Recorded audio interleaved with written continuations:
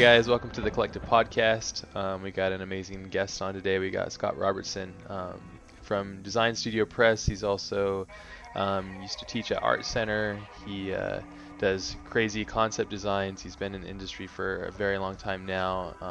Has just a wealth of knowledge and experience, and has worked on numerous projects with some of the biggest companies. And yeah, he's just he's a great person, a really progressive thinker, and a great teacher from what I've heard. I haven't been taught by him, so disclaimer, but I've heard that your educational past and that the tutorials I do have from you, from the Gnomon and all that kind of stuff, are really amazing. So, but yeah, yeah, Scott, thank you so much for taking some time to chat with me, and for everybody else that's out there listening. So yeah, thanks, dude. Yeah.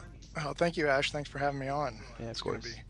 I look forward to it. Yeah, yeah. Well, just everybody knows you're on a little bit of a leave right now, so you're Yeah, I'm on. I just spent a week up in Mendocino, Oh, cool. which is our go-to escape to get out of LA. Good. So we usually go up there, find a house on the cliff above the ocean, and just hang out and do nothing for a week. So Wow.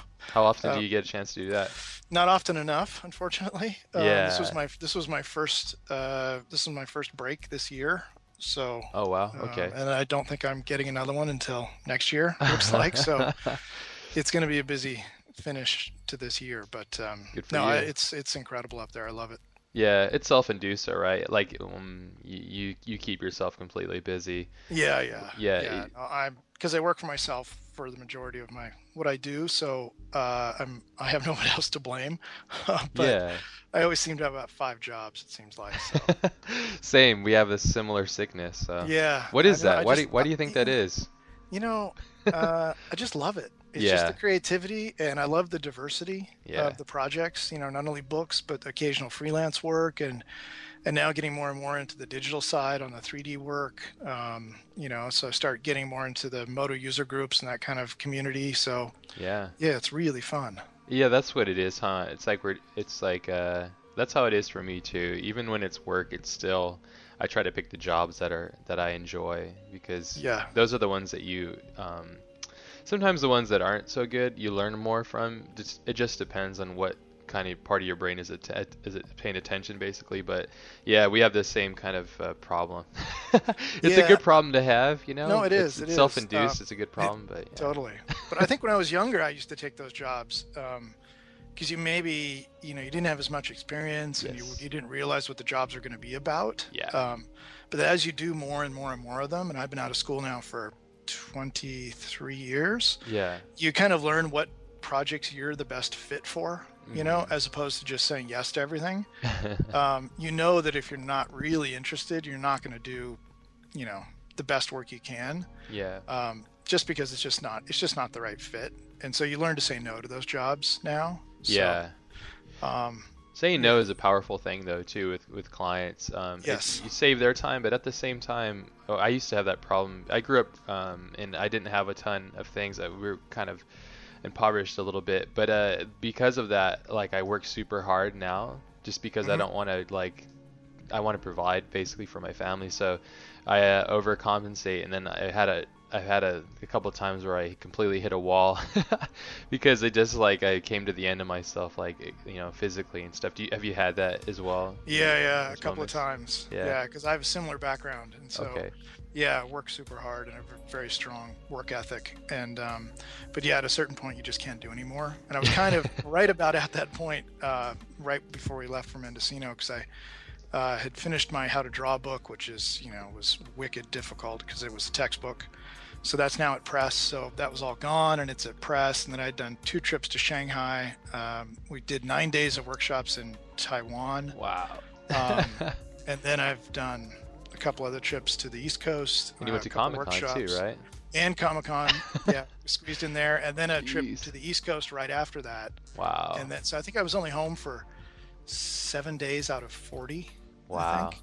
Yeah. So it was a lot of travel, a lot of work, and finally some travel that was just purely personal time. So Good for you Yeah, though. I mean, you got to that's do it. You got to do it. well, it's just really amazing. It's inspiring for me and probably everybody listening. This is all self-propelled, I think, if people are paying attention. There's a couple things I want to talk about too with that, but congratulations on pulling off that crazy stint because that sounds amazing and completely exhausting because travel itself, for me at least, when I travel, it's very exhausting because it's a different time zones, the different Yeah, climates, the different settings and everything.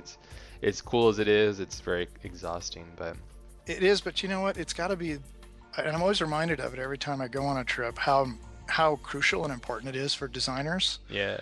Um, because you see that there's especially if you're an entertainment designer and you're creating worlds that have never been seen before, and you're trying to create a sort of facsimile of a world that's similar to our own but slightly different. Yeah. And you go to some place like Asia and you're like, whoa, they kind of get along and do all the same things, and they have 9 to 5 jobs, but everything is slightly different. Yeah. And so it's a great like practical example Yeah. of, oh wow, this is like they're kind of just like us, but everything's slightly different. Yeah. And so sort of sharpening your observation skills in those kinds of environments Yeah. is very, very helpful. I love traveling.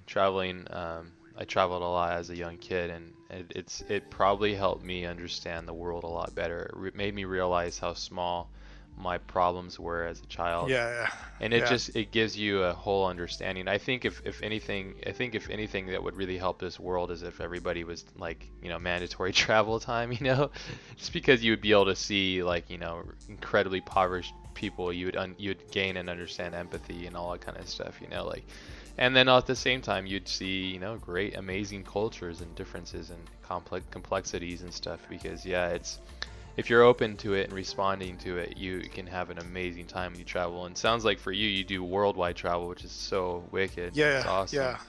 It's really A cool, lot of but it's, like if anybody's listening, this is self-propelled. Like, and by that, I mean, you're the one you're making the destiny to do this, right? Like you are the one that making the books, and then you're the one that Yep. started the publishing program and all that kind of stuff. I mean, it's a ton of work It and is a effort. ton of work, but you can, if you're passionate about it and you love it, and if you're determined enough, you can go out and create those things for yourself. So, Yeah. the publishing company is 10 years old this March. Oh, And congratulations, man. That's thanks, awesome. thanks. That's so And cool, man. yeah, no, it's been a lot of work, but it's also sort of labor of love kind of thing. Yeah, naturally. I want to talk to you a bit about that too because I'm very much interested in publishing and stuff Oh, sure, I'm and happy something to like help. that. That'd be awesome. But yeah, I mean, it was cool. Like even just to get a little bit more of understanding about you and your path. And we had a good little chat at Comic-Con, and I'd met you Yep. a couple years prior. But it was really good getting a nice solid chat with you. But I did a little bit more research and watched a couple more interviews, and it was really cool to find out that your dad actually started teaching you, right, how to draw. Yeah. That's My so dad, cool. he went to Art Center, That's great. Yeah. which is where I went to school, and In he, Pasadena. yep, in Okay. Pasadena, Cool. Art Center College of Design. He was an illustration major, and I was industrial designer. But yeah, he originally taught me how to draw, and he used to teach as well. So I guess now I'm sort of, There you go. extending the family, the educational. I mean, really, education's been. If you look at my resume and what I've done for the last 23 years, it's been primarily education. Yeah, yeah. Um, so, Well, it probably and I comes from sort your of, dad, though, right? It would yeah, seems I like it. think Yeah. originally, yep. Yeah. Originally, I do have a love for teaching and Yeah. sharing ideas, and that's also where the publishing company came out of that as well. Yeah. So, It's very similar kind of like tendrils, basically. Yeah. yep, Which is really cool. Like I grew up in an artistic family as well. My mom is wicked talented, and she actually taught me how to draw. And I always wanted to go to art center. I actually would go on the weekends. I had a teacher that taught at my community college, and he taught there on the weekends, and so I'd go up there, and it was awesome. It was it was such a cool experience because the art, the level of craftsmanship and the oh, level I of know, artistry yeah, was just fucking epic, man. yeah, And it was so yeah. inspiring for me. I couldn't afford it at the time, That but student gallery is the hook. Like any yeah. student that visits that school and goes to the campus and they walk into that student gallery and there's like, oh, Yes, it's it's the just what there's if. something for everybody because all the departments are represented, and it's Yes. all student work, and you're Yeah. like, oh shit, look at this work. This is what I want to be doing. Yeah. Yeah, it's very inspiring because it makes you realize like, okay, it quickly goes, okay, A plus B equals blah blah blah. Like if I go here, then I'm gonna be this good. But Yes. we can talk about that too, because that doesn't always mean that. There's because I was actually really considering teaching, and I probably will later on eventually. But it's interesting that I think a lot of students, I'm sure you know the difference, because you've taught plenty of students, and then I'm sure the ones that really are great stuck with it, and the ones that didn't, like what to you makes like a really great like student and teacher, like your guys' dynamic, but what kind of makes Yeah. there's I, lots of things I think, but yeah. I think the two most important things, probably first is curiosity. yeah, So, the curiosity in the individual, and that they want to learn, like they want to know, they want to acquire knowledge, not only knowledge, but also skills. And so then having the discipline and the determination to work hard enough to develop those skills, are kind of those two combinations. If you give me somebody who's, very, very curious and has a great work ethic, those types of students go a long, long way. yeah, I agree. Those are the two things. If you're curious and passionate and work, Yeah. you got your work ethic, yeah. Because yeah, everything else just kind of comes together. I've noticed that from friends or just people that I've been made acquaintance with and stuff, that the ones that aren't don't like the ones that are, it's a bummer. Some of them have great curiosity but shit work ethic, and Yes. so they're only half the equation. But for those of you that are listening, and if you're only half the equation, you should really start to consider what you can do to make yourself more, you know, well-rounded. Because if you're curious and you have a work ethic, is great. Sometimes even like a great work ethic can get you like completely far. So, but those two things. That's cool that you said that, because I couldn't agree more. If I had students, that would be exactly what I would love to have out of them: is immense Yeah. curiosity, open mind, and crazy work ethic. Because yeah, Yep. And then, and then the last equation that really seems to propel the students to the highest level is, their openness. So meaning, they're not stubborn. They're not yeah, set in their ways yet. So they're willing to trust you, to experiment and to try things, even though yeah, it's going to be hard work. They're willing to trust you enough to say, okay, yeah, I'm going to try that, and give it my all. And, the ones that do that, the ones that are stubborn and sort of think that they already have established a workflow or a pipeline or some way of seeing the world, even though they're only 20 years old, that that is correct and cannot bend, right? Because there is no right or wrong. A lot of times it's so subjective. So there you never have to be is. Yeah, that's what makes you it have to be beautiful. yeah, you have to be open to all those things. And Yeah, so I think that last little magic element are the ones that students have a very open mind. um, so they get interested, they want to work hard, but then they're not opposed to, taking a new idea, even though it might be something they've never thought of or tried before, and, run with it for, weeks or months to try and add a new skill set.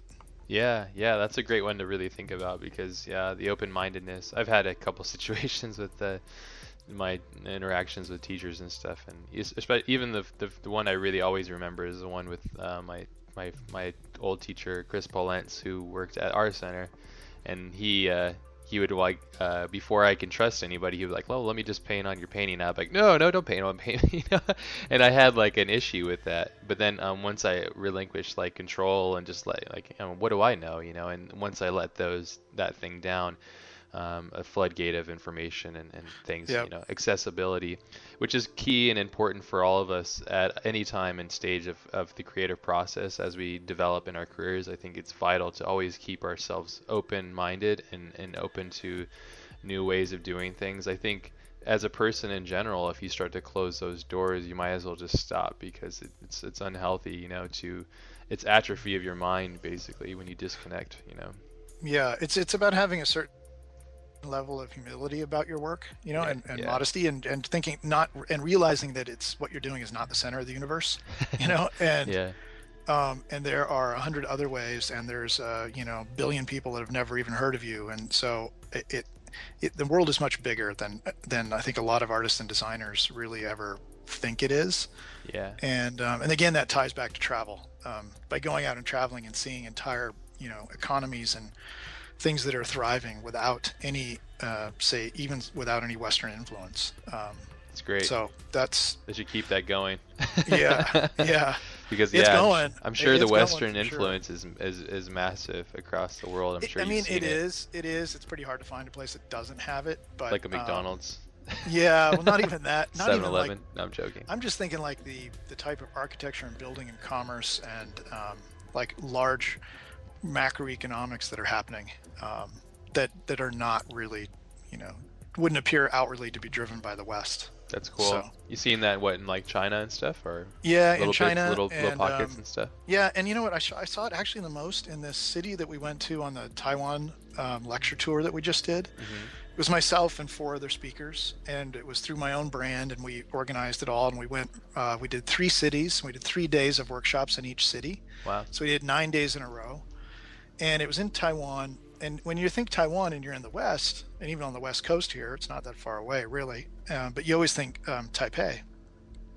And Taipei has the longest running culture, of the arts, etc. Yeah. But then you get down to the south end of the island, and there's this city called Kaohsiung. And Kaohsiung is, 2.7 million people. And it used to be the manufacturing center for Taiwan. And now they're really interested in design, and culture. And so they're really pushing design, and they're building these fantastic modern buildings that are, I think a lot of them actually have, several have a lot of European designers or architects, but the buildings, it's going crazy. And Wow. and there are like 6 or 8 of these crazy abstract modern buildings all going up at the same time. And I can't even think of a spot in the US that's so centralized that has that amount of building happening. Awesome. So, it's weird. Like, you never hear of this city in the West, Kaohsiung, Taiwan. It's like, what? I've never heard of that. But you go there, and it's outrageous. The facilities and the buildings that the government's behind, and the level of sort of creativity that they're trying to foster. Yeah. And, still not even on the radar here. That's cool. So that was the biggest surprise, I think. That's cool, and it sounds like China as a country is really on the verge of like an enormous amount of growth. Oh yeah, China's going crazy. Like Shanghai is, that's the most populous city in the world right now. And Yeah. If you ever want your own city to feel small, just take a trip to Shanghai, Yeah. because I live in LA, which is really not considered a small city, but now it feels like a suburb of Shanghai to me. Wow. And Sheesh. it feels tiny. Wow. It really does. Because LA is like this. It's a big sprawl. That's what it feels like. Crazy amount of suburbs, and like Yeah. this is very much like it's not centralized. Like I love San Francisco, like the structure of San Francisco, because Oh, it's me very too. centralized. It's a little island. It's like Disneyland or something. I love it here. I mean, Yeah. I love it here. In fact, I'm looking at it right now. So cool. We're on the 28th floor. So Ah, there you go. That's awesome. it's pretty cool view. Yeah, that's a great place to be in that city. Actually, yeah. And I like that design, but I've never been to China or Shanghai or nothing. I gotta get out there. Because I mean, Shanghai, you would think, oh, Western's so advanced technologically, or even Europe. But listen, you get to Shanghai, and there's a bullet, what is it, the maglev bullet train. Oh yeah. that goes 413 kilometers per hour. Jeez. And you're Oh my like, goodness. where am I? And and then you'd be like, say you're from Shanghai and you go to Los Angeles, and it's like, well, where's your maglev bullet train that goes from the airport to downtown? Yeah, where's Oh, that what, you at? don't have one? Oh, and your light rail stops a mile away from the airport? Where am I? Yeah, what kind of Third world setup is country this? am I in? Yeah. Well, that's so cool. Good for them. it's so bizarre. And other things, of course, are totally backwards. But yeah, on naturally. things they can build and quickly implement infrastructure around, I've got to say it's pretty mind blowing. That's cool. That's cool to hear. I really yeah, I'm trying to figure out a way to get over there. So I'll probably do the same thing you're doing, some kind of self-propelled way of getting over there somehow. So Well, maybe I'll get you over there to teach a workshop next year. dude, if I get somewhat good.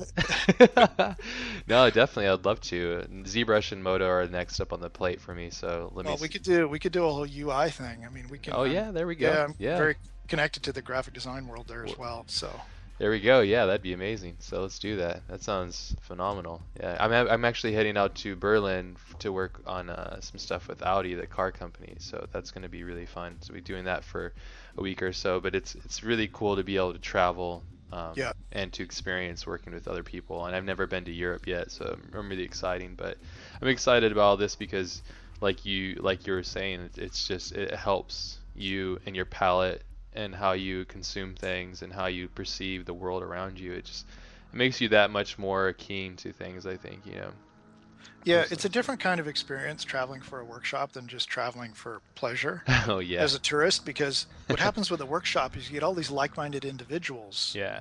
from a different culture, but you all are interested in the same thing. So the dynamics and the discussions that go on during the breaks and things like that really give you a lot of insight, much more than if you tried to just visit that city as a tourist. Definitely. Yeah, because like you're saying, because of the like-minded people and everything, Yep. like the kind of like what you guys magnetize towards and stuff. And that workshop, was that with Neville and everybody else as Yeah, well? yeah. Cool. Neville and Sparth out of Okay, Sparth, Seattle, yeah. and Okay. uh, then Faye Zhu from here. She does characters and animation, and then Awesome. another woman who Yoriko Ito, who was worked on for DreamWorks for quite a while. So it's quite a diverse crowd. Yeah, yeah, definitely different, giving everybody different like kind of perception of things. Yep. That's cool. You've known Neville for a long time, right? Yeah, yeah. We've been best friends since 1987. Wow, that's a long So time. 26 years. And he's grown and developed quite a bit as well too, huh? Oh yeah, yeah, considerably. Yeah, he's That must be really cool. oh, You it's guys super both fun. went to Art Center, right? Yep, yep. We both started there in January '87. Wow. So, and then we quickly became best friends and shared an apartment there. And then we opened a design office in San Francisco right after graduation. Yeah, I wanted to Uh, talk about that too because like for most people I think it's about a mindset here. I want people to pay attention to this because like this is something I'm really keen to with what your path is. Is like for the most part people would from my understanding is that they'll work their ass off and build an amazing portfolio in hopes of like getting the attention or getting hired from a company, and you're just like, yeah, fuck it, I'm just gonna go make a company, and I'm yeah, like, you know what, that's wicked, like, hats off to you. That's really what this is all about, I think, like, I mean, cheers to anybody that can go and get a job at Pixar or DreamWorks. I think it's just as hard in certain ways, so obviously, but it's to lead your own path and create your own destiny and stuff. It comes with an enormous amount of risk, yes, it does. Yeah, but but the reward, what? Yeah, so good. yeah. No, it has a lot of reward, and yeah, the challenge. You know, uh, when we started, we had a couple of clients up here in the Bay Area that we were Okay. doing freelance work for because we'd both done internships up in this area. Yeah. So we weren't leaving without a couple of clients. We already had a couple we had established in school, Yeah. and Look, you guys working in school yep, already at Art yeah, Center, yeah, which is considered to be like one of the I know. hardest schools. Like literally, like what's an average day for a student? Like 14, 15-hour day, then like 5 hours of homework, so 4 hours, 5 hours of sleep. Yeah, it was about 4 or 5 hours of sleep. You would almost always pull at least one all-nighter every week. Yeah. Okay, that's So it. And that's how yeah, you guys get so good. I realized it was all about the numbers. You guys put that 10,000 hours in, so by the yep, time you guys graduated, you're like, okay, I put 10,000 hours in. Now I'm ready to actually work. yep. Yeah. No, it's true. And then when you get out, I got to say, the rest of your professional career is much easier than Art Center. And Yeah. it's, Yeah, I've heard that too. and it's by design. It's so that when you get out in the professional world, you could be working at sort of your half capacity Yeah. and still be excelling beyond sort of the normal output. And so it makes it easy to become, to sort of get up to the highest professional level. Yeah, and represent your school and where you're from, and actually, like the schooling is so expensive, and it's obviously it's changed a ton now from what I've Yeah, heard. yeah. And we don't It have to has talk about changed a that. I lot. don't know Yeah, if you thank you. if you don't want to get in trouble for what you Yeah. think, but obviously from what I understand, it's become a more of a money-driven business thing. But before it was more like it cost that much because, like you said, you guys pushed the student so hard, and you yourself as a student got pushed so hard that so when you left, you were ready to take on the biggest jobs, and you could work at like half capacity because the level of because you're like in a hive, right? There's all these other artists, and you're constantly competing and like in good nature, hopefully, against one another to try and make the better thing, obviously, and learn and grow and adapt and react and stuff. And some amazing artists have come from the art center and stuff. So, but like everything, it has its time. Everything has its shelf life, it seems, you know. So, and Yeah. when things change and adjust, sometimes they don't always go towards the initial understanding of what the original purpose was. But hey, that's life, I guess, you know. So Yeah. When Neville and I, when we started our studio up here and we had left Art Center, we said, well, we had gone out and through a friend of Neville's mother, we had raised a little bit of capital. So we wrote a business plan with the help of one of our instructors in our business class at Art Center. We wrote a business plan. We went out, raised a little capital. So basically got a little line of credit, which allowed us to get some equipment and some computers and that sort of thing and set up our office up here. But, we thought, well, we kind of want to give it a go on our own. And if we yeah, fail, we're right back to where we started, right? We still have our same portfolios, except we'll have more wisdom through going through the life experience. yeah, And so we decided, well, why not just give it a shot for a year and see if we just make a go of it and make our own, put together our own consulting firm. And with the idea that if we fail, so what? We get great life experience. We'll be right back to where we started. We're just a year later. Because we weren't worried about getting a job at a company. yeah. That was kind of our fallback position. But neither of us really Cool. wanted that job. Yeah. So we just You, kind of want to go out and do it ourselves. he is wanted freedom. I think you probably, especially, I'm just guessing, but like having the two of you propelling that kind of mantra or that kind of thinking style, basically, like we can just do it on our own. Having a friend there too, I'm sure helps significantly as well. Oh Because yeah. you have a person to be like, well, I'm not feeling so strong about this, and that person's like, fuck yeah, let's do it. Yeah. Like that's really cool. That dynamic, I'm sure, is great. And, Well, and we had a little, advisory board to help us with sort of the voice of reason. yeah, So guys amazing. knew how to start businesses, so that was helpful as well. Yeah, So that's great. And it seems like you're really keen on utilizing everything that you can from your experiences as well. It's a key thing. I think that if you're not like, I think a friend of mine sent me a quote. It was an amazing quote. I can't really remember it properly, but it was from one of the game designers of Metal Gear Solid, I believe. But he said that like a normal person won't be able to even see an opportunity and wouldn't even know what to do with it. Like a medium range person would be able to see the opportunity but wouldn't know what to do with it. But a really high range person would be able to see the opportunity and get the most out of the opportunity. And I think you're definitely fitting in the upper echelon of that, because I feel that you have the ability to see the opportunity and make the best out of it. And that's a really special thing to have, which makes it unique, because like if obviously you've been able to travel around the world, because a lot of times people lack that kind of like understanding within themselves, like mm, that level within yourself, basically. And I think it comes from a culmination of a lot of things, like you said, maybe comes from your childhood, or like you come from humble beginnings and you want to make sure that you can provide, or yeah. what have you, those insecurities and stuff. Is there something that you kind of think that kind of connects you with that kind of an attribute or something, like personality wise? Well, I love design and creativity, Yeah. but I'm not so much a perfectionist on that at that level. Let's say like somebody like a Daniel Simon, who's very much a perfectionist, Yeah, yeah, right? yeah. When it comes to that sort of design things, that's not my entire life, because I also sort of equally like business. Not that I only like it conceptually at a Okay. very high level, because I'm not a straightforward like spreadsheets kind of person, Yeah. but I like the creative business ideas and opportunities. And so I think you sort of put those two things together. I love design first and foremost, and photography and painting and drawing and all of that, but how that connects and supports industry, because I'm an industrial designer. I like that blend, of how design can support industry and create basically infrastructure for a livelihood for lots and lots of people.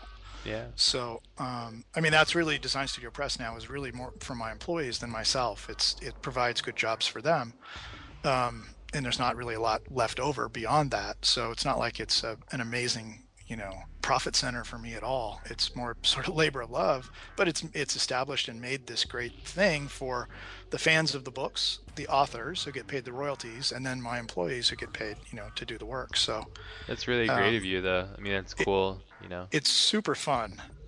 And I've always chosen sort of creativity and freedom above money, That's good. um, which at the end of the day, I just think it's so much more fun Yeah. because the high paying jobs that are really, really stressful and a hassle, and you know, the money only lasts a couple of weeks. You're only excited, not that you spend it that fast, but that the if you take a job for money, the creativity, you can only last a couple of weeks before now it becomes just a job and a chore, Yep. and then your creative energy goes away entirely. Yep. And so now you're not productive anymore because you can't create because you really don't like the job. You just took it for the money, Yep. and that's just the absolute worst scenario to be in, It for is. for creativity. And Yeah. so, I've always thought that teaching was something that always kept me very youthful and energetic because I was always around younger individuals that had totally open ideas for the most part, and they keep you inspired. And Yeah. so trying to then do the same for other people to inspire them, that's kind of where my YouTube channel thing has come from lately. Yeah, I love it. It's so cool, man. I mean, because it's like that's a really smart way to look at it because yeah, if you're focused on the dollars and the money and stuff, like and all in all, we don't really take that much to make the world go round for, within our world, like Yeah. if you just make enough to pay your bills and, keep things afloat, then the rest of it, like I've been really trying to focus on that. Like, okay, I'm just gonna make enough to pay the bills, and the rest of it goes to like sabbaticals, time with my family, time with people I love, Yeah. and time just to draw, just to be creative again, like Yes. dude, I mean it's such a revelation, like it's such a beautiful thing when you really focus in on what those things bring and give you, and for you as a teacher, I'm sure, especially at the level of like Art Center where you have these amazing talents from across the world coming to, paying high dollar to learn, and then you constantly get new students and you get these new waves of energy, and yeah, I can't imagine a better scenario for like really wanting to be progressive, and you being the type of personality that it seems that you are, that you're able to really capitalize on that experience and make the most of those, that environment. Because like even with like how you said you don't teach at our center now, but you're doing like the YouTube videos, and that's kind of like an extension, I imagine, right? Something like that, Yeah. Yeah. similar. Because I taught at Art Center for 15 years Yeah, and yeah. resigned a few years ago. And the YouTube channel, I'd always done tutorials because the teaching, but then also with the Gnomon DVDs for a long time. So I was co-producer of their 2D library for several years, Okay. and then I did 9 of my own DVDs for them, Yeah, I have one of which those. I'm looking yeah, at it right which I now. enjoyed. But that as a business model is really tough, and managing that, being one of the co-producers with Alex was really time consuming. Yeah. And so I didn't really enjoy the administrative side of co-producing that sort of stuff. It was fun to hang out with the artists and put together those pieces, but unfortunately that business model, because of piracy, is sort of dead, compared to what it used to be. So Yeah, piracy's yeah. kind of killed that. Hmm. And so I've always, the last several years since leaving Art Center, I've been kicking around what am I going to do with all these classes I taught for 15 years, because I developed the curriculum myself, in those classes. It wasn't handed to me. Here's your playbook and go. This is what you're going to teach. It wasn't like that. It's like, That's okay, cool though. we Yeah. developed the curriculum, came up with a curriculum, experimented, modified, and over 15 years sort of refined it to a high level. But I have all that knowledge, and it's like, what am I going to do with all that? So of course I own a publishing company, so I should put it into books. So Yeah. that's a given. So that is happening slowly. But the first book being how to draw, next will be how to render, and then how to design will be The free last. edition. And you're gonna have Yeah. like those are actually gonna be like textbook kind of Yeah, style. they're very textbook. Yeah, Wow. they're like hardcore, exercises, step by steps. But Circles. yeah, 400 circles a day. yeah, it's that kind of thing. And I remember you said that in your DVD. You're like, just draw circles. I'm like, yeah, oh, I don't want to draw circles. I know, But but you're it's like right, though. You're absolutely right. sharpening the sword, Yeah, exactly. Sharpening the sword. Yeah. But yeah, So those are going to happen, but the the real dilemma on the business side has been trying to figure out the whole digital side Yeah. because of, basically today's, kids and youth that are interested in this sort of subject matter, they all think that, digital content is for free. Yeah, it's interesting, huh? Yeah, it's totally interesting. So I've been kind of trying to figure out, how do you create a business, because it does take time and in turn takes money, Yeah. because you got to pay for your rent and your equipment and your overhead and that sort of stuff Yeah. to give you the time to record those tutorials. So how are you going to do that? So how do you create a business plan that allows you to survive or thrive in that scenario where people feel that they shouldn't have to pay for anything that's digital? Yeah. And so that's been kind of the dilemma. And of course, you can do an app, but even then, that can be pirated with a little bit more work. Yeah. But doing the app is easy to say, but not so easy to do because we're still working on ours. And, so it's just, you can do the music model, right? The music model is give away all your stuff for free in hopes of building an audience so that you can tour and make your, income through doing the live events. Yeah, that's what the music industry's had to turn towards. Yeah. Yeah, a lot of artists now, that's their model Yeah. is, anything new we do, we're going to put out the songs for free. And then we hope we can track where the audience is, and then we go play a gig there, and that's really, where we make our money, and we sell t-shirts at the show. And so there's that kind of idea that, you give away, bits to sell atoms, which Yeah. is give away your digital in order to sell something physical. So I'm fortunate that I have the publishing company, and I have a lot of books now.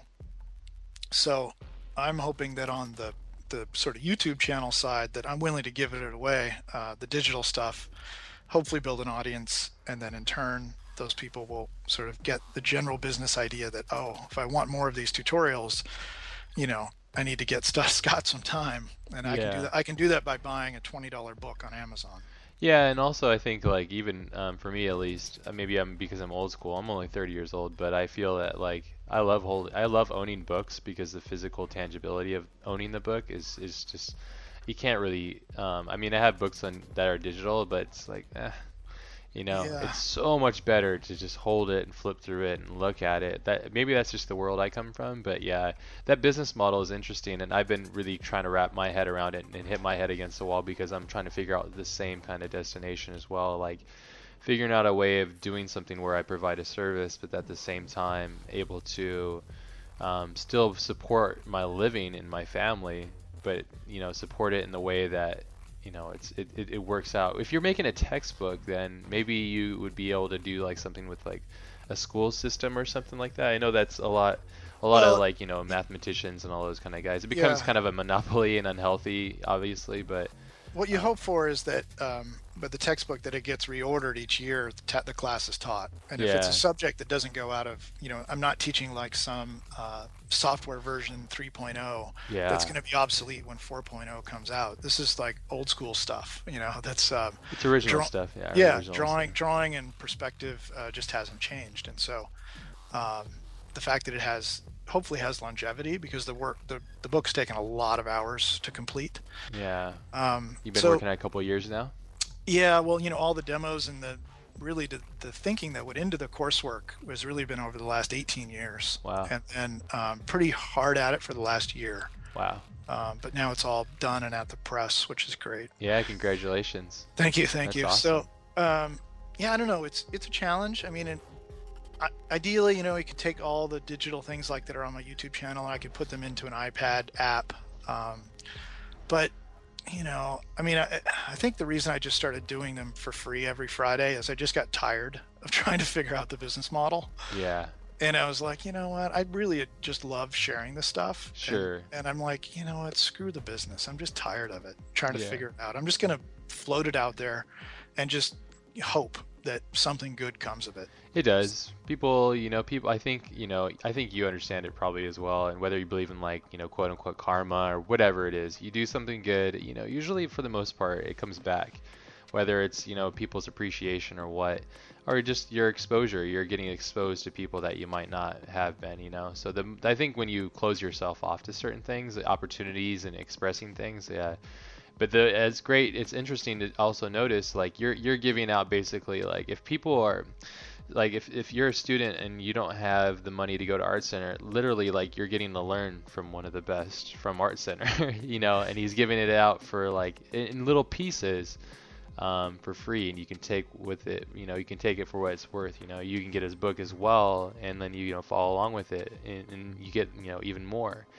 But Yeah. if that's the thing though, it's like you lead a horse to water, but it has to drink or whatever that kind of saying. It's like it's up to people. I couldn't afford an art center education, but I put myself through going to work at some of the craziest studios that had all the art center students. So I worked with them without having to pay the education, and Right. I got it firsthand. It was incredibly intense, but that's how I made my way basically. But Yeah. if there's a will, there's a way.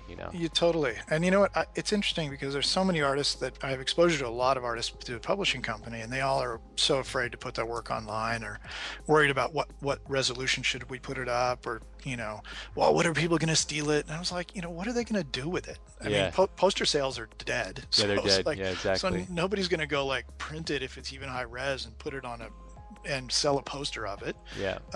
They're not going to try to put it. They're going to, maybe they are stupid enough to try and put it in their own portfolio. And so they go out and they get a job with showing some of your work. What happens day one when they actually have to produce something similar, and Exactly. they can't do it. So eventually they get found out. So Yep.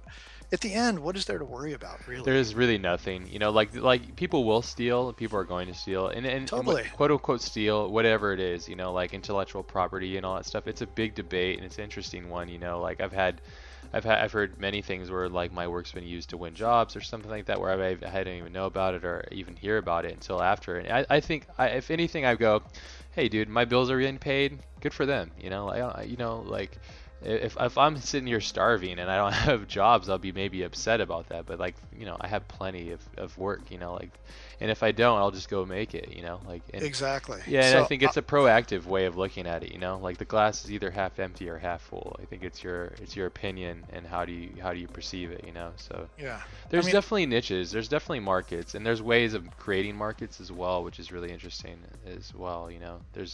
There's quite a bit of really amazing markets being created now that are really interesting, that I feel are thriving. They'll hit their peak and they'll fall as usual, as most stuff does, but it's there. It's a matter of creating something that people must have. Like I just recently rewatched a documentary on Todd McFarlane, who created Spawn. yeah, And I find that guy so fascinating because he made millions of dollars making comic books basically, and earned his way all the way up and was doing Spider-Man, then quit Spider-Man to make his own comic, and then he blew up, and then he made a toy line, then movies and film and all that stuff. It was just, if there's a will, there's a way, basically. Like it's all about how hard and how much you want it and how hard you're willing to hustle. If you're worried about like releasing an image on the internet, like maybe you're not ready. You gotta let that shit go and just push for it. So. yeah. Because if it's your only image, you're in trouble. Oh, So you're in huge trouble. Yeah, yeah, yeah. You need to just be fucking breathe. You need to be bleeding that stuff every day. Like you exactly. just, yeah. And I think you get that incredibly. You get that as well. You draw. You're kind of, you met. I think you're similar to me. Like even when you're not drawing, even when you're on vacation, you might be thinking about it a little bit. And even if you're not thinking about it, like every day there's some kind of thought that comes up about it. You look at a car passing by and admire like the way the light looks, and then you'll start thinking of like, oh, this and that, and that's at least how I am. Like mine, Oh yeah, it it never never it it never never turns leaves. off. It's Yeah, a, it's it's kind of a curse, and I feel bad for anybody that's around me when I'm like that, because it's just I'm not really a person sometimes. I'm just like, "Ugh." yeah. It's tough. It's tough sometimes for the people around us, but it's Yeah. still super fun. And at least we're always being creative as opposed to being destructive. Oh So yeah, yeah, yeah, of course. Yeah, um, thankful for that, right? yeah, exactly. And that's why I wish more people did it, because if they spent time doing creative endeavors, they wouldn't have time to destroy anything. Yeah, yeah, yeah, that's true. I think being creative and fulfilling your own self like every day, and going to the end of yourself every day and earning your day is a real key thing to harmony, I think, in an interesting way. I feel, like when I don't get a chance to work, I don't know if you're like that, but if I don't get a chance to really work a really strong day, like I feel like I just don't feel worthy. Yeah, those are frustrating days, and I get a lot of those distracting days. I imagine because The you're running more and more business. diversified I get, so Yeah, it's a yeah. challenge. Yeah, we should talk a little bit about like how you've been able to manage your flow because you own many businesses and you're busy talking with me, Yeah. and then you gotta go spend time with your Uh, wife, obviously, and well, I get to talk to you on my vacation, there you so go. that's how I fit that in. What a gem, Um, dude! What a gem. Thanks, man. so that time, okay. So first off, I would say it's really easy for me because one, I don't have kids, so Okay, I know that's everybody that does have kids, they have much less time than I do. yeah, it's Uh, incredibly hard. I have a great niece and nephew, and that they take up, but they not that much of my time, obviously. And then I surround myself with great people. So um, Smart. because of the people that work with me, and so especially on Design Studio Press side, now I really get to be just on the creative side of Design Studio Press.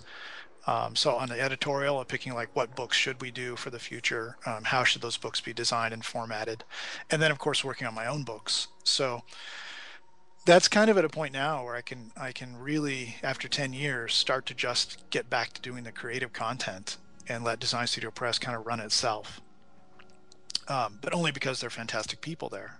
So that really helps. And then I partner a lot with people because I really do believe that in giving up, uh, um, not all of the profit sharing, but enough to make it viable to have partners. Because sort of guarding it and saying, "Oh, I got to have this, got to be all mine, mine, mine," right? You get Much 100%. harder. Yeah, because then you never get anything done, and you get 100% of zero, right? And Yeah. so I'd much rather get half of something and be able to do five different things and have partners on all those five different ventures, Yeah. and then be a part of a team, again with the idea of surrounding yourself with good people and partnering with good people that have skill sets that complement your own, Yeah. that are better than your own in certain areas where you're weak. um, That's a great one. Yeah. and so I try to find those partners that have skill sets that are additive, and not redundant, and then profit share and partner with those people, and then sort of do joint ventures. That's So that's awesome. my Asian workshops, I have a partner out of Australia, so he and I have partnered together to do those. And so we'll do it again next year. We'll go back to Taiwan. I think we're looking March or April next year, Wicked. and then we'll probably overlap that with back to back. We'll go from there to Shanghai probably, and then he wants to do one in Australia. So that's kind of one thing that's happening, but it's happening really because I have help, and then I can help on the creative content stuff, of course, but and then my contacts with all the authors to try and get a great speaker lineup for those kind of shows. And then of course DSP has several people. I'm also partnered with Blacklight. Blacklight is a production company in LA, Okay. so on movies. So for instance, with the book Alien Race, Hmm. Alien Race has a development deal, or I guess I have a development deal with Imagine, with Ron Howard and Grazer's company, and then Blacklight used to have a first look deal with them, and they've since left. But that is one project that's with Imagine and Blacklight, and slowly getting developed. Great. But then through them, it's also partnered with a video game company out of Austin called Panic Button, and so we're developing a video game at the same time. And so that's happening on the side, but it's happening not with my time primarily, with other people's time. Yeah. And it's by profit sharing and giving those people a part of that franchise that would go nowhere if it had to be just left to myself. Yeah, exactly. You wouldn't be able to get that far, Like you No. could probably get, but you have to relinquish. What you're basically saying is you got to share and relinquish power at certain levels if you want to be like, as busy as you. Yeah. Yeah. Yeah, If you because want to you're, have, yeah, if you want to be doing, yeah. I like to do high level creative things. And so I'm not so, focused and detail oriented that I have to have full control of the entire thing at all. Yeah. I'd rather see the idea go somewhere. Yeah. Well, there's different levels and reasons for that. I mean, even Totally. like a good example of that, I think, is The Skillful Huntsman. Is that's Yeah. the book? Yeah. Yeah. I love that book. That was one of the books that really was a definitive book for me when I was deciding to really get into film and concept art. Because prior to this, I'd just done kind of design and stuff, and I really wanted to draw again, and that book was a definitive thing. But that was a prime example. Like you were the student, or you're the teacher, and then you had three Yeah. students. Yep, make the exactly. book, and you figure it out. Like, and there's three amazingly talented students, and I think Yeah. they're all, I think, well, I've met one of them in person. He's doing Hawken, the video game. Yeah.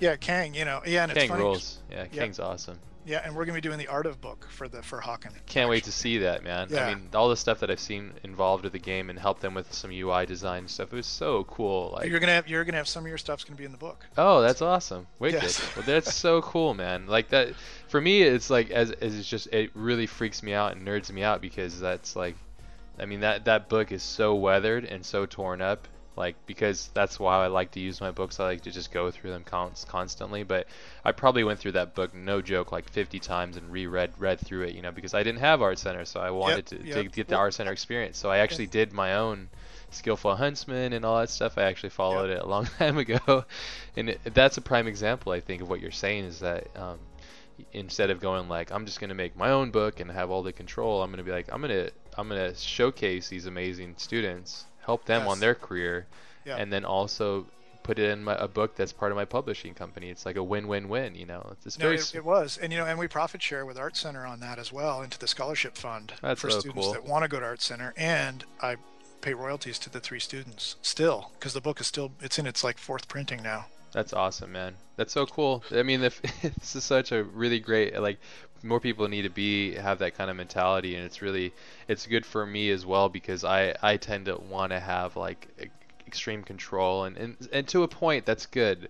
I think you might have, I don't know if you've always been like this where you relinquish control. It's a balance, It is. because It I think is. I think to get the work done to a high level, it does require that level of sort of ownership or championing a project through, Yes. and you do have to own it to certain parts of it. It's the right parts that you need to own. Yeah. Where you're strongest is when you really need to push it. I Correct. feel, but then Correct. when it's not your skill set or your strength, then it's in time to really let other people come in and help. Yes. Yeah, the best team is a team of opposites. I feel that we're able to communicate. Usually, there's been studies and stuff, and I just recently had this amazing experience in Colorado, but they kind of broke down like the human condition, the cycle of how we learn within a group setting. And they said usually it's a group of four people with complete different roles, but they all will work in unison. It basically makes like four people make one person, and the way that all like each person kind of helps the other person. Like there might be a leader, a follower, a bystander, and these all three of these guys kind of and then a naysayer basically, and they constantly rotate in between those roles. Yeah. But the end product is supposed to be like much better than just one of those guys alone, because you might have that egotistical, headstrong leader, but he might not see what the bystander guy sees because he's constantly looking and observing. So those dynamics, basically like a great team. Like when I watch a really great film, I think like there must be a very strong team dynamic. That director understands how to put a team together and work with that team because there's no way that person's making a film by themselves. It's very rare.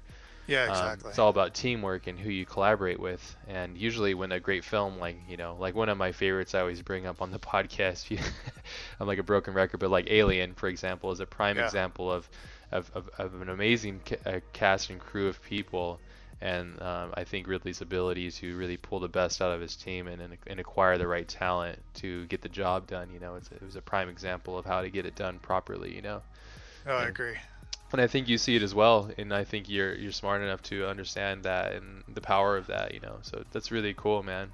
It's really great to know that that's part of like the scholarship stuff as well, because yeah, if you don't know about this book, guys, you guys should check it out, or just go to Design Studio Press, or I usually get all my books on like Amazon, or I'll buy them directly through you guys or what have you.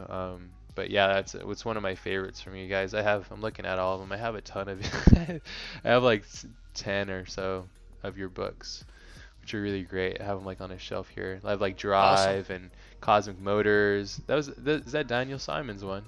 Yeah, that's Yeah. Daniel's Yeah. Cosmic Motors. He has another Yeah, one that's coming his out only as well, book. right? Yeah, yeah, it's at press right now. It's Cool. called The Timeless Racer. The Timeless Racer, that's right. Yeah. Yeah. Yeah, that's really cool. Yeah, but yeah, I mean, the Skillful Huntsman is a great example, I feel, of just collaborating, like you're seeing the opportunity. You have these really amazing students, and they've gone off to, like, I think one's at DreamWorks now too, right? Two of them went to DreamWorks. Okay, they're still there. Uh, and I think Felix just left, and Mike just left. Mike's now at Disney, Okay. and then Kang is, of course, doing the Adhesive Games Hawken thing. Yeah, yeah, he's doing his own Yeah, thing. Yeah. yeah. When I started that book, no publisher, honestly, no publisher in their right mind is going to publish student work Yeah. and think there's a market for it. Um, but I thought, this is not just student work. It's actually the story of concept design, like the process. And Yes. there were no books on process at the time, and I really believed that was an interesting. It was interesting content for a book that I thought, there's enough people out there that don't get exposure to this that would be interested in what goes on sort of behind the scenes at Art Center in a classroom. And Yeah. so we sort of created that I created that class, and we went out, and Felix found the short story. That was our first assignment over our break, which was to find the short story we were going to visualize.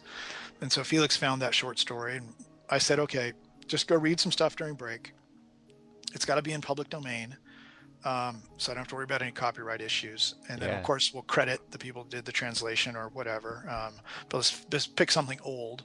And then we'll show how you can push that into all different, sorts of scenarios and genres. I loved it. I and loved it. It that's, was one of my favorite books because it was that thanks. point A to point B kind of thing, Yeah, and that was the idea, was to show people that, oh, this is how you think about taking a short 2-page story, and we can fill a whole book full of visuals. Yep. And we could spend Beautiful 50 pages visuals too. just designing one character. And, Yes, exactly. And we documented the whole thing, and that was basically done in 14 weeks. So cool. And we spent a little bit of time polishing it and writing it after the fact. Yeah. But yeah, I always thought that people would love to be interested in that, seeing that flow of ideas and just the exercise of how you do that. Yeah. Well, you thought right, because it's great. Yeah. Oh, thanks. Yeah. How'd that book vary in the popularity of everything else? Is that one of the It's one of our genres? more popular books. Yeah. Yeah. Do you think it's Um, because it has that? Because there is no niche for that, Like, there was nothing I could find. It was usually like, oh, here I'm an artist and here's my process and blah blah blah, and Yes. yeah, Yeah. that's cool. It's cool, I but think a couple of things. One, I think that it was students, yeah, right? Which I think makes it very approachable. yeah, And I got them to actually write a little bit about it as well. so And cool. so it was in sort of their voice about talking about the work. Yeah, So I think it was just timely, and that as concept design for entertainment was becoming more popular, then that book sort of hit just at the right time. And because it's basically an educational book, it's used now as a textbook in a lot of classes. So that's why the sales have they're sort of flat, but they're still happening. yeah, So, but they're happening because everybody, sort of still likes it to have it as a supplemental text. that's awesome. And as more entertainment design, courses pop up around the world, that book still finds life. Yeah, well, I feel like that's how any book is. And I think it comes to that from that intention, right? Like some of the greatest books written are usually the intention is incredibly pure. And it's Yeah. just coming from a desire to communicate, like any book that I remember or I really like is usually from that the author is finally written his like 10th book, and the 9 books prior is all these like bullshit pretentious stuff that he didn't really intend for, but then he finally gets to the end of it and goes, okay, you know what, I'm just gonna be myself. And I think maybe that was like that was a perfect storm. I think even for you too, you're like, hey, Yeah. there's and yeah, like you were saying, like you could have went to a big publisher and said, hey, I want to do this book, and they'd be like, well, it's a student work, there's no we don't have proof of a market because the risk, Yes. and it's cool to be able to own your own company, to be able to say, I'm going to take the risk on this because I feel it's good, and at the same time I think it probably really helped all the students involved, right, as well. Oh yeah. Yeah. No, Because they were that's published already before. Yeah, like, I know, before they graduated. So it was a great portfolio piece for them. yeah, it was for any employer like, oh, okay, this makes sense then. Yeah. Yes. And we Yeah, just this kind is- of plug and play. Yeah, totally. I mean, it's like, oh, this is what I could get on a daily basis. I want somebody who, one, thinks like this, communicates like this, has this sort of design skills, can read this, story and then communicate back this varied range of, aesthetics. And so, Yeah, yeah, it's a whole became- package. yeah, it was easy for them to find work after that. Yeah, I imagine that's good. And those students, those 3 students that you managed to pick out, they probably had those attributes that you had mentioned prior, like Yes. open-mindedness, Yep. curiosity, and hard work, right? Yeah. Yep. Yeah, it's awesome. Yeah, cheers to all those guys too, because I think it was really great, and that book is one of my favorites too, still to this day because of those very reasons, because it does feel like it's coming from a very honest, raw place, and I feel like, from that book I got motivated. I was like, hey, I can just like go find a story of my own, or I can make one up, and Uh-huh. I have the pillars basically, like you've given me like, the raw material to build my own house, so to speak, which is really Yep. great. And that's what really helps I think for people that, because what we do is it can be a bit ambiguous, especially if you're starting out too. It can be very abstract thinking, and you're like, well, how did you do that, and how would you do that, and connecting the dots really helps, and so Yeah. that And book is, I'm really into teaching foundation skills. And so that's, yeah, because I see the value in them. yeah, Because it's really, it's funny because the fine artist approach to foundation skills is like, oh, it's too restrictive, right? You're trying to tell me to do it one way, and it's like, dude, it's just light and shadow. I mean, it just is one way, right? And yeah, so, but if you trust me and stick with it, what it's actually going to do is empower you to then bend the rules once you understand the basic physics. yeah, And so I've seen it be incredibly empowering for people yeah, who stick with it and master the foundation skills. And so the people that I've seen do sort of the most incredible abstract work are the ones that have the greatest grasp of foundation skills, and sort of basic physics and how the world works. yeah, And then they have more, it seems like they're more apt to abstract that, as opposed to trying to work creatively and kind of working around their maybe lack of knowledge of how things really work. So yeah. You probably connect with that as a viewer because of your mind of thinking and practicality and understanding the fundamentals so well, I'm sure too. But yeah, I agree. I've always been kind of like shy of those things, and they'll always come and haunt you. If you don't understand how the dynamics of a tricep work, every time you draw it, it's going to show that you don't know it. That's the thing I love yeah, about art. It's so honest, and only when you know the rules can you break them, I feel. And that's like kind of a bummer.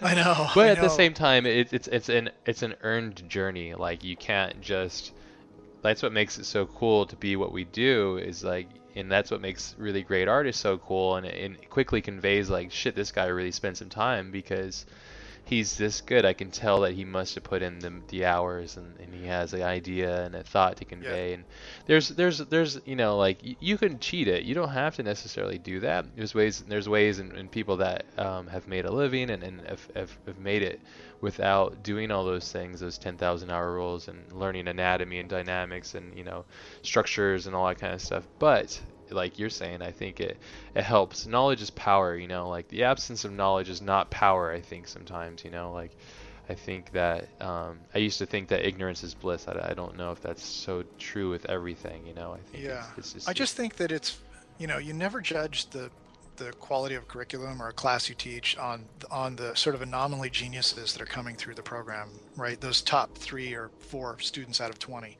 they're always going to be there, and they were great before they even got to the school or got to your class. yeah, What you really have to judge it on is and see if it's working for people is you look at the sort of middle, the middle of the class, the mediocre students that started, and then where they finish. mm, And so I think that for a larger population of people, having some fundamental skills to fall back on, to build upon, I've seen it become incredibly empowering for those people, as opposed to the saying, yeah, but look at this, this genius. They didn't have to do that. It was like, well, yeah, because they're a genius, right? So some people just get it, some yeah, people just get it, and they don't, and they take a different path. But that's not all of us. That's not the rest of us, basically. And so I think there are definitely things you can learn about physics and the way the world works, et cetera, to then allow you to, explore your creativity to a much higher level if you didn't have that knowledge.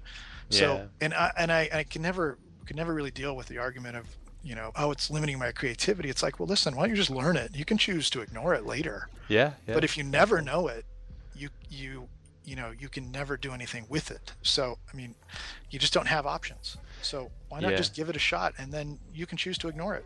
Yeah, So, yeah. I've been on the side of both of those arguments. Usually, whenever I had that argument, I just wanted to get in and I wanted to work. you know? Yeah, And exactly. anything holding me back from doing the work, I was like, get it away from me, because all I want to do is draw, and I didn't want to necessarily I know. learn all the time. I just wanted experience, you know? It's the great thing is the musical instrument analogy, right? Yeah, it's a good one too. Because Yeah. is that playing the piano, right? Yeah. And that you can't just jump right out on stage there and play the amazing concert for someone. You just can't get out there and do that, especially solo, without having played all the chopsticks and learned for those 10,000 of hours. So Yeah. the same thing holds true for art, I think, especially design. Um, Absolutely. it, When it, when you're doing when you're doing design, yeah, absolutely. Because yeah, you're trying to convey an idea. Yeah, and you need those tools and understanding of the world around you to really benefit with the actual final output and the product as well. So, yeah, that's a prime example. That's a great one. Yeah, because it is about the amount of time that you put into these things, you know, and look at you. Like that's the thing. It was so cool when we were chatting at Comic-Con. It was just like, yes, because you're like, yeah, I'm doing this, and I'm doing that, I'm doing this, I'm doing that. I'm like, yay. Like I love meeting people and talking with people that are busier than me, because it makes me just like, it pushes me even further, you know. And it makes me excited because it makes me realize that like no matter what, I'm always going to be curious, you know. I got that same kind of thing. yeah, I just want to learn. And look at you, you're just like, dude, I'm doing these replicator things with Moto and this and yeah, that, and I'm showing this on YouTube, and I get this book publishing, it's a textbook. It's like, it's so cool because, yeah, you know, like, I could spend my day just sitting around and complaining about like why things aren't getting done or blah blah blah, but yeah, it's cooler to take the proactive route, you know, and just make your own stuff happen. And you know, it's not easier, but it's definitely no. more rewarding, I think, It's right? definitely not easier, but yeah, Yeah. oh yeah, it is. But it's very rewarding, and it's weird though, is that you don't really. I don't know if you're always active, you never really pause to, the reward Self-reflection. part of it. Yeah, I don't really Yeah. do that much. You're just You on to the should, next. huh? You should be I know, cautious of that one, I huh? know, but Yeah. Do you but get I'm really sleep? Do on you to the get normal next. sleep too now, or are you Yeah, yeah, still? I'm normal Yeah, sleep. like 8 hours usually then? Yeah, Try to? usually. That's Yeah, pretty good then. Do you feel like that helps you now? I mean, because how old are you now? I'm 47. 47. So yeah, I mean like your energy levels, I mean, do you still feel energetic, or are you getting younger, or like how do you keep your flow Mentally, going? mentally, I'm probably younger than I ever have been. That's Right, cool. because I and could the tell, reason it seems why like. is because I have more tools available to me to be creative. Yeah, yeah. Well, you're So embracing the tools too, which is yes, that's the way, because a tool is a tool. But it's you who's actually making it something. yeah, but see, that's the curiosity part. So Yeah, if I yeah. see like you doing some amazing UI stuff, I'm like, what the hell is? How did you do that? Right? Because I'm curious, Yeah, it's and I'll be cool. like, oh, there's a whole new world of tools I didn't even know about. I want to try some of that. And then you Cool. just, you get the tool and download a tutorial and go for it. Yeah, that's what's interesting with the digital age too, you know. It's like it becomes a black hole, you know. Oh, totally, But totally. it's Moto's eaten up a lot of my time the last several years. you're the one that actually like, because I was talking with George Hull about all this stuff, because we're doing the sabbatical together, and we were talking about like what hard surface program to use, and you've been the one. I'm like, oh, you know, Scott's been doing all these things with it. It seems really like, I like the user interface. So that usually for a guy that's it's coming out of trying to do something from nowhere, user interface is a big deciding factor, you know. And Yeah, and it's pretty elegant. The Moto UI is quite elegant and simple. yeah, the simplicity at the beginning is important, and then once you can get into it, and I imagine it gets crazier. But it depends on your end goal, you know. Like I have to really make sure. Do you write lists and stuff? Are you big on lists? I'm not. I mean, I keep a lot of mental lists. I am big Oh, into you're one of lists. those I'm big. guys, huh? Yeah, I'm big into having whenever I go into a new program to Hmm. try to have intent. So as opposed to like just getting in there and dabbling and wasting a lot of hours, I like and getting lost in the program. That's I cool. like to get in there and say, okay, I want to accomplish this, Good. either because I saw somebody else do it or because I would like to know if it can do this, for instance. So you could have an interesting idea, whatever you're applying it to, whether it's architecture or whatever you want to do with it, and then just go in and try to learn, can it do that one specific thing you're interested in? Yeah. And then you can go in and you can actually master something, right, about the program, and take that to actually a very high level before you ever even worry about any of the rest of the program. And I Yeah. think that for me is the most fun way to work because I'm just as impatient as everybody else. It When you're doesn't like, show, but but hearing your path, it makes sense now. you do not want to because like in Moto, you'll see, oh shit, yeah, I want to do that super amazing rendering with that cityscape and all the lighting Yes. and you see you try to jump in, and of course inevitably you fail, and that's how you really realize, oh, I need to do it step by step. Yeah. Hate that And then part. exactly, like, oh shit, I really do have to work. That's me and ZBrush like 4 times already. So. Oh, me for ZBrush like 6 times already. I'm like, Okay. you know what? Yeah. This UI, I just can't deal with it. I'm out of here. So, Yeah, they basically took everything that we know about the programs. Like if you're new to all this stuff, you'd rock it out and have fun and it'd be easy. But if you're, like a person that's been using Photoshop and all these different kind of, it just throws everything out the window. I'm like, you assholes. totally. And if you like Logic at all. Yes, if like, you like come Logic, on. the UI is very. It's totally backwards. But once you get it, it's like Oh, understanding the the language. program's amazing. It's Oh, magic. it's phenomenal. It's That's totally why magic. yeah, that's why I mean, there's Mudbox and if you, and then Cinema 4D actually has been pushing their soft modeling kind technology, but yeah, once you, the UI is just, but I'm determined to learn it, so that's on my list, so. Yeah, I'm kind of slowing down for the next month, so I might try to get back into it a bit. Uh-oh. Oh. How's your wife deal with that, man? Well, she's a feature film editor, so when Okay. she's on jobs, she's totally slammed and busy as well. And Okay. she's similar mentality in that she loves what she does. Okay, that's cool. So we both have the same sort of work ethic. She understands it. Yeah, and then when she's between movies, she just wants to relax and not, worry about that stuff. But so it's actually, I have more time when she's working, obviously.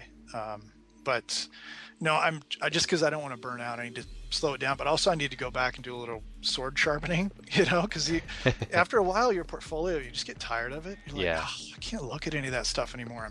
Can I do anything new? And so then you want to go back, and that's the time to go experiment. Yeah. And that's the stuff I love to do the most. Yeah. And so I'm kind of just freed up now that the book is at press, and before Good. I get into the next book Yeah. full time, I kind of want to take some time, and that's like ZBrush time, digging deeper into Moto, experimenting more, like abstracting the programs to see what they can give you. Yeah. Have you messed with processing at all? You ever tried that?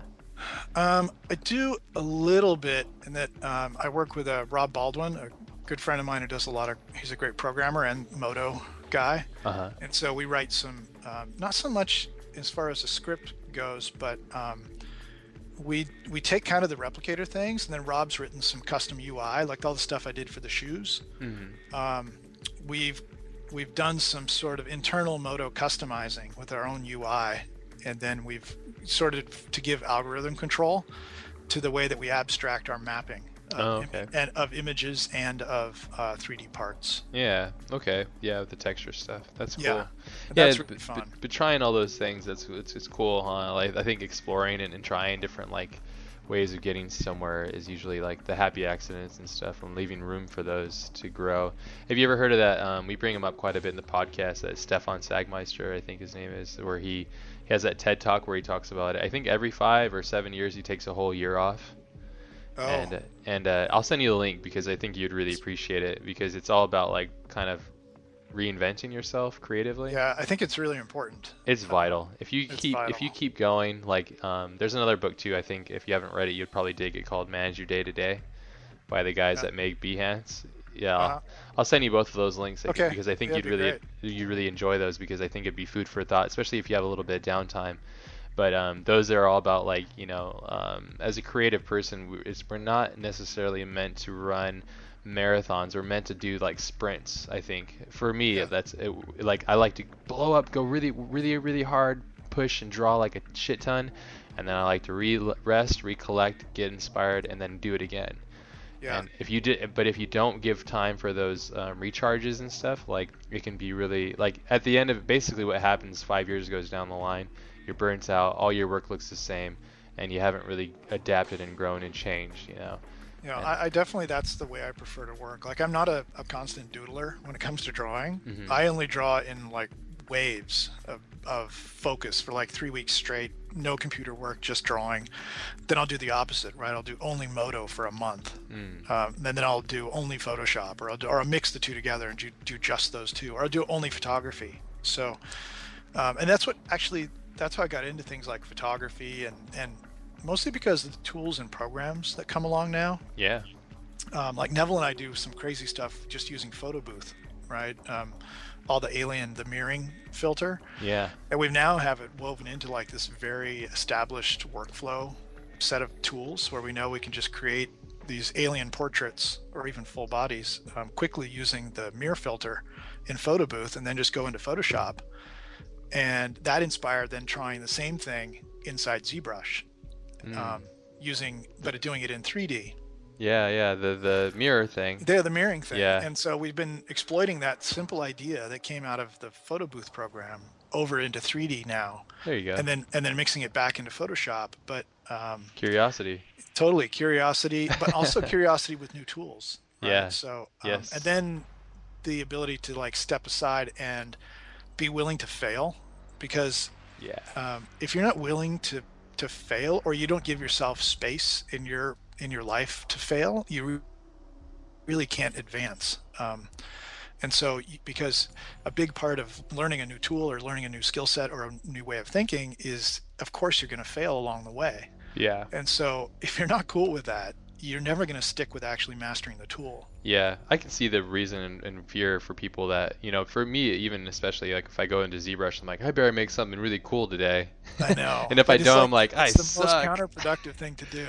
It is. And then I think to myself, I could probably draw like 40 drawings right now that have been really cool, or design something, but you're absolutely right, because you have to kind of silence that inner voice and dialogue, and understand it's for the greater good for you as a person and creatively, and just learning all in general, because it makes you better in the long run. Because it's basically stepping outside of your comfort zone, and if you can constantly do it, which is great, but the problem is too, and I think you might fall victim for certain things, is maybe, I'm just mostly me, I feel like I try to be a master of everything, but the saying always comes in my head when I try to learn everything and be great at it. It's like a jack of all trades but a master of none, like Correct. I always worry that I want to do too much, and then I'll never, because we're only here for such a short amount of time.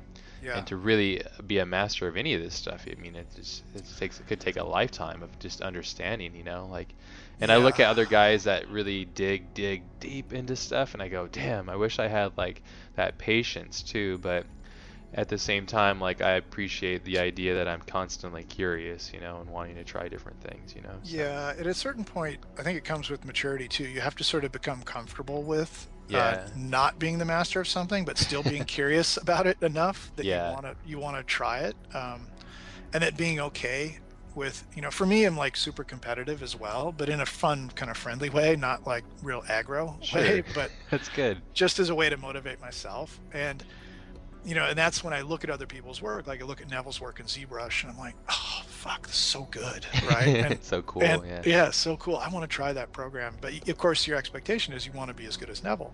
Yeah. But it's not going to happen. And so putting those unrealistic, sort of constraints on yourself really limits you in learning, how to use a new tool. Steps. So, and that's why I think the school situation or a workshop situation is very, very great, because it's like the safe haven for failure. Right? I love those. Yeah. You're expected to get outside your comfort zone. You're learning a new tool. You're learning a new way of thinking, and and you're expected to sort of fail in that environment, right? You're not expected to put up amazing results, but it's always when you're alone in your studio and you're trying to master those things, you put those sort of undue pressures on yourself. How do you know that? Everybody does it. So. Yeah.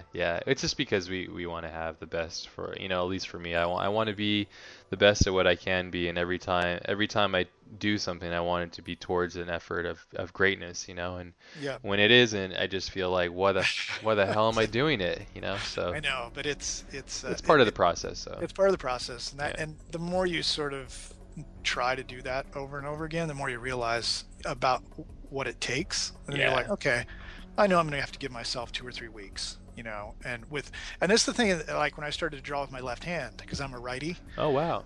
That I have no expectations of success. Oh, so you do that? That's interesting. So tell me about that. What's that all about? So it's I documented it in my book, Liftoff. Okay. I did like 700 sketches with my left hand, Ah, and interesting. it was totally to try and see if I could come up with new ideas. Because you come up, you build muscle memory, and so when you build your muscle memory, because you practice so often, Yeah. then all that you start to draw these certain curves you love the most, right? And then they start to show up in all your work, and you're like, oh, if I see this damn curve one more time, right, I'm quitting. I'm going to go be an accountant or something. And so maybe not that extreme, but you. So then the idea is, oh well, what if I sketch with my other hand? Why don't I use the other side of my brain? Well, I get new shapes because I have no muscle memory, right? So Yeah, yeah. that's the idea, and lo and behold, it actually works. You generate a lot of interesting shapes, but you have no expectation that the line quality should be nice at all, Yeah. right? Yeah. Because you haven't practiced with it and there's no muscle memory. So you kind of, all the expectations of doing a beautiful drawing are lifted, right? Because you're realistic enough to know, oh, there's no way I'm not going to get nice looking drawings, but I'm just going to give it a try, Yeah. right? And so the same sort of thing, if you can get to that, mentally get to that point when you adapt to a new program or something, of lowering the expectations to allow yourself time to experiment, I think you can really advance and build out your tool sets as a designer or an artist, right? And Yeah. adapt. But that's, you can learn photography, about 3D tools, Photoshop, any of those sorts of things. Absolutely. Yeah, that's a good way to look at it too. Yeah, because I'm a left-handed, I drew with my right hand, but the way I like to draw is to just kind of let the abstract go and let it go. And then once the energy, 'cause it's all about energy to me, and then once I capture that energy, then it's time to go in further. But Yeah. we all have our different processes. It's all about what's in your head and trying to get that out at least, and for me it's always about like I have an idea and I just want to try and get it out of my mind so I can like be okay. Yeah, no, exactly. And there's no right or wrong way to do that. However, whatever No, tool you everybody like to has a different use. way. Yeah, Yeah, you yeah. can sculpt, you can draw, you can do, collage, whatever you want to do. Yeah, and you can see it, and it's what's cool too to be an observer of this, like I just got introduced to damn I can't ever think of his name, Spider Zero, the sculptor. Uh-huh. He does No, amazing sculpts. Simon Lee, I think is that his name? I can't remember. Damn it. But anyways, his work is just phenomenal. But what I see in his work is I see a lot of like I pull reference from like I love that his motion and design and the style of his fluidity of his sculpts like has like a lot of Phil Hale kind of drawings and paintings. I don't even know if he knows who that is, but it's really cool to see those dynamics, even like Ashley Wood's kind of compositions and stuff. So uh-huh. it's freaking wicked to look at. But like there it goes again. It's like it's not about the medium or whatever. It's about the artist and his relation with what he's doing basically, Yeah. or he or she basically, which is really cool. But yeah, man, this has been an awesome talk. I know. I don't want to hold you up anymore, and I'm sure you got to get going to check out all that stuff. That's right. Vacation time. Vacation time, dude. I want to, I've borrowed plenty enough of your time too, and this will be a great chat. And maybe when you have a project or something you want to talk about, we can come back on, or we can do another special. Maybe it would be really cool because I'm incredibly interested in publishing and stuff, and I'd love to get some kind of pointers or just some kind Oh, of sure. Maybe we should thought do a and stuff. little, yeah, we could do a publishing thing when my new book comes out. I'll send it to you. I'll The buy it, drawing dude. book. Yeah, I'll buy it. I'll support Oh, that. thanks. Yeah, Well, it's important to and then I want support. to talk about, there's some cool stuff in that book that not just in the printed pages, because I Okay. think the printed pages are really cool for seeing a replicate, a duplicate of the original drawing. It's so much better on the printed page. Yeah, yeah. But the step-by-steps are really great in video form. And so that book, we tried to combine the two. Yeah, So you were saying like you do cross media, right? You do yeah, like we have okay, 26 hard links. Wow, That if you that's take a awesome. phone or an iPad or a Android device, the tablet, Hmm. and we actually, Rob Baldwin figured it out for us. We have IR tech, so image recognition instead of QR codes. Yeah, So yeah. you scan the images with your camera, and they immediately start playing a tutorial Oh, that's so related cool. related to that page. Love it. That's so cool, And man. so we're kind of trying to extend that physical book into the digital world. Yeah, it's a crossover. It's really cool. And for like, I gotta be honest, for like 208 pages, it's, I don't know, it's like $25 or 28 Oh, that's so right cool. now. Such And a you good get price another point. like 4 hours of tutorials. Yeah, how are you able to manage this then? Yeah, because that's We're just making it. I'm just making it part of the book because I want to make the coolest book possible. yeah, it's gonna lead the So way. Are other books doing that kind of stuff or I have no? never seen it I yet. haven't seen it either. Yeah, that's really cool. I mean, for a teaching platform, it's great. Yeah, I haven't 'Cause- seen it in the form. I've seen like AR books and things that pop up models and little animations, but I haven't seen them where they pop up educational tutorials. Mm, And what's weird is when you do it, it actually plays on the page. that's so It's cool. bizarre, but you That's can of so course cool. make it full screen. But no, I just want to make it the coolest drawing book, even though it has all these like I think we have 26 tutorials that are digital. Some of it will go back to the YouTube channel, but others will be hidden that won't be public on the YouTube channel, and the gateway is through the book. So Yeah, which is good. People, if you're interested in this stuff, support it so he can continually do what he's doing here, which is sharing and yeah, I stuff, which is appreciate it great. because I just love to share. So I'm hoping that people will go buy a book, and that will help me keep putting out the free tutorials. Yeah, I imagine so, I hope so. So it should Me too. be all good. But dude, that's awesome, man. Well, maybe when that comes out and you're ready, we can have you back on. We can kind of talk about how the publishing do's and don'ts and kind of Yeah, exactly. Yeah, happy to give some guidelines and that'd be amazing. Yeah, interested in 'cause doing that. yeah, I'd love to do that. But It's I got to say it's easy to publish a book yourself.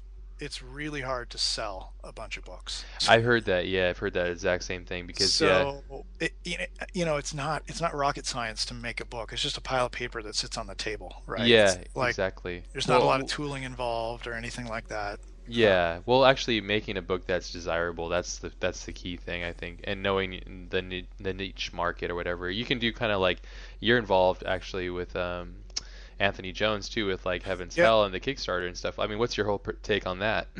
my whole take on that is he needs to finish the damn thing. Ah, that's so good. Right now, that's my take on it.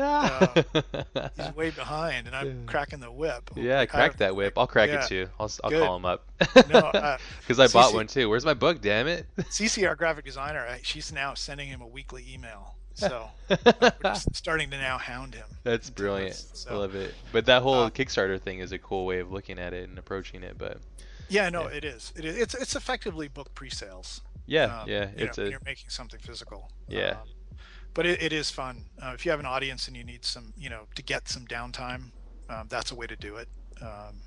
So yeah. yeah, but I'm happy to give some pointers on all that stuff. So Awesome, what? man. Let's plan for that late fall. Sounds amazing. Sounds Well, cool. you go enjoy the freaking day. Hopefully the weather's good and enjoy It the is awesome nice and sunny, and I'm dude. gonna go down and look at some big sailboats. Wicked. Well, All right. enjoy that and thank you again. And if anybody wants to find you or reach out to you, probably just check out his blog. And I'll post links to the blog and to your website and Design Studio Press too as well. Yeah, I think the blog at the upper right has all the drawthrough.blogspot. If you link to that one, it has all the web stuff like YouTube channel and all the other crap. So Awesome. Yeah, draw through blogspot. Yeah, I'll have it in the links so people can cool. easily get to it. But thanks again, Thanks, Scott. Ash. Yeah, I Yeah, thank appreciate it, you. man. Have a great That's day, fun. and yeah, cheers, bro.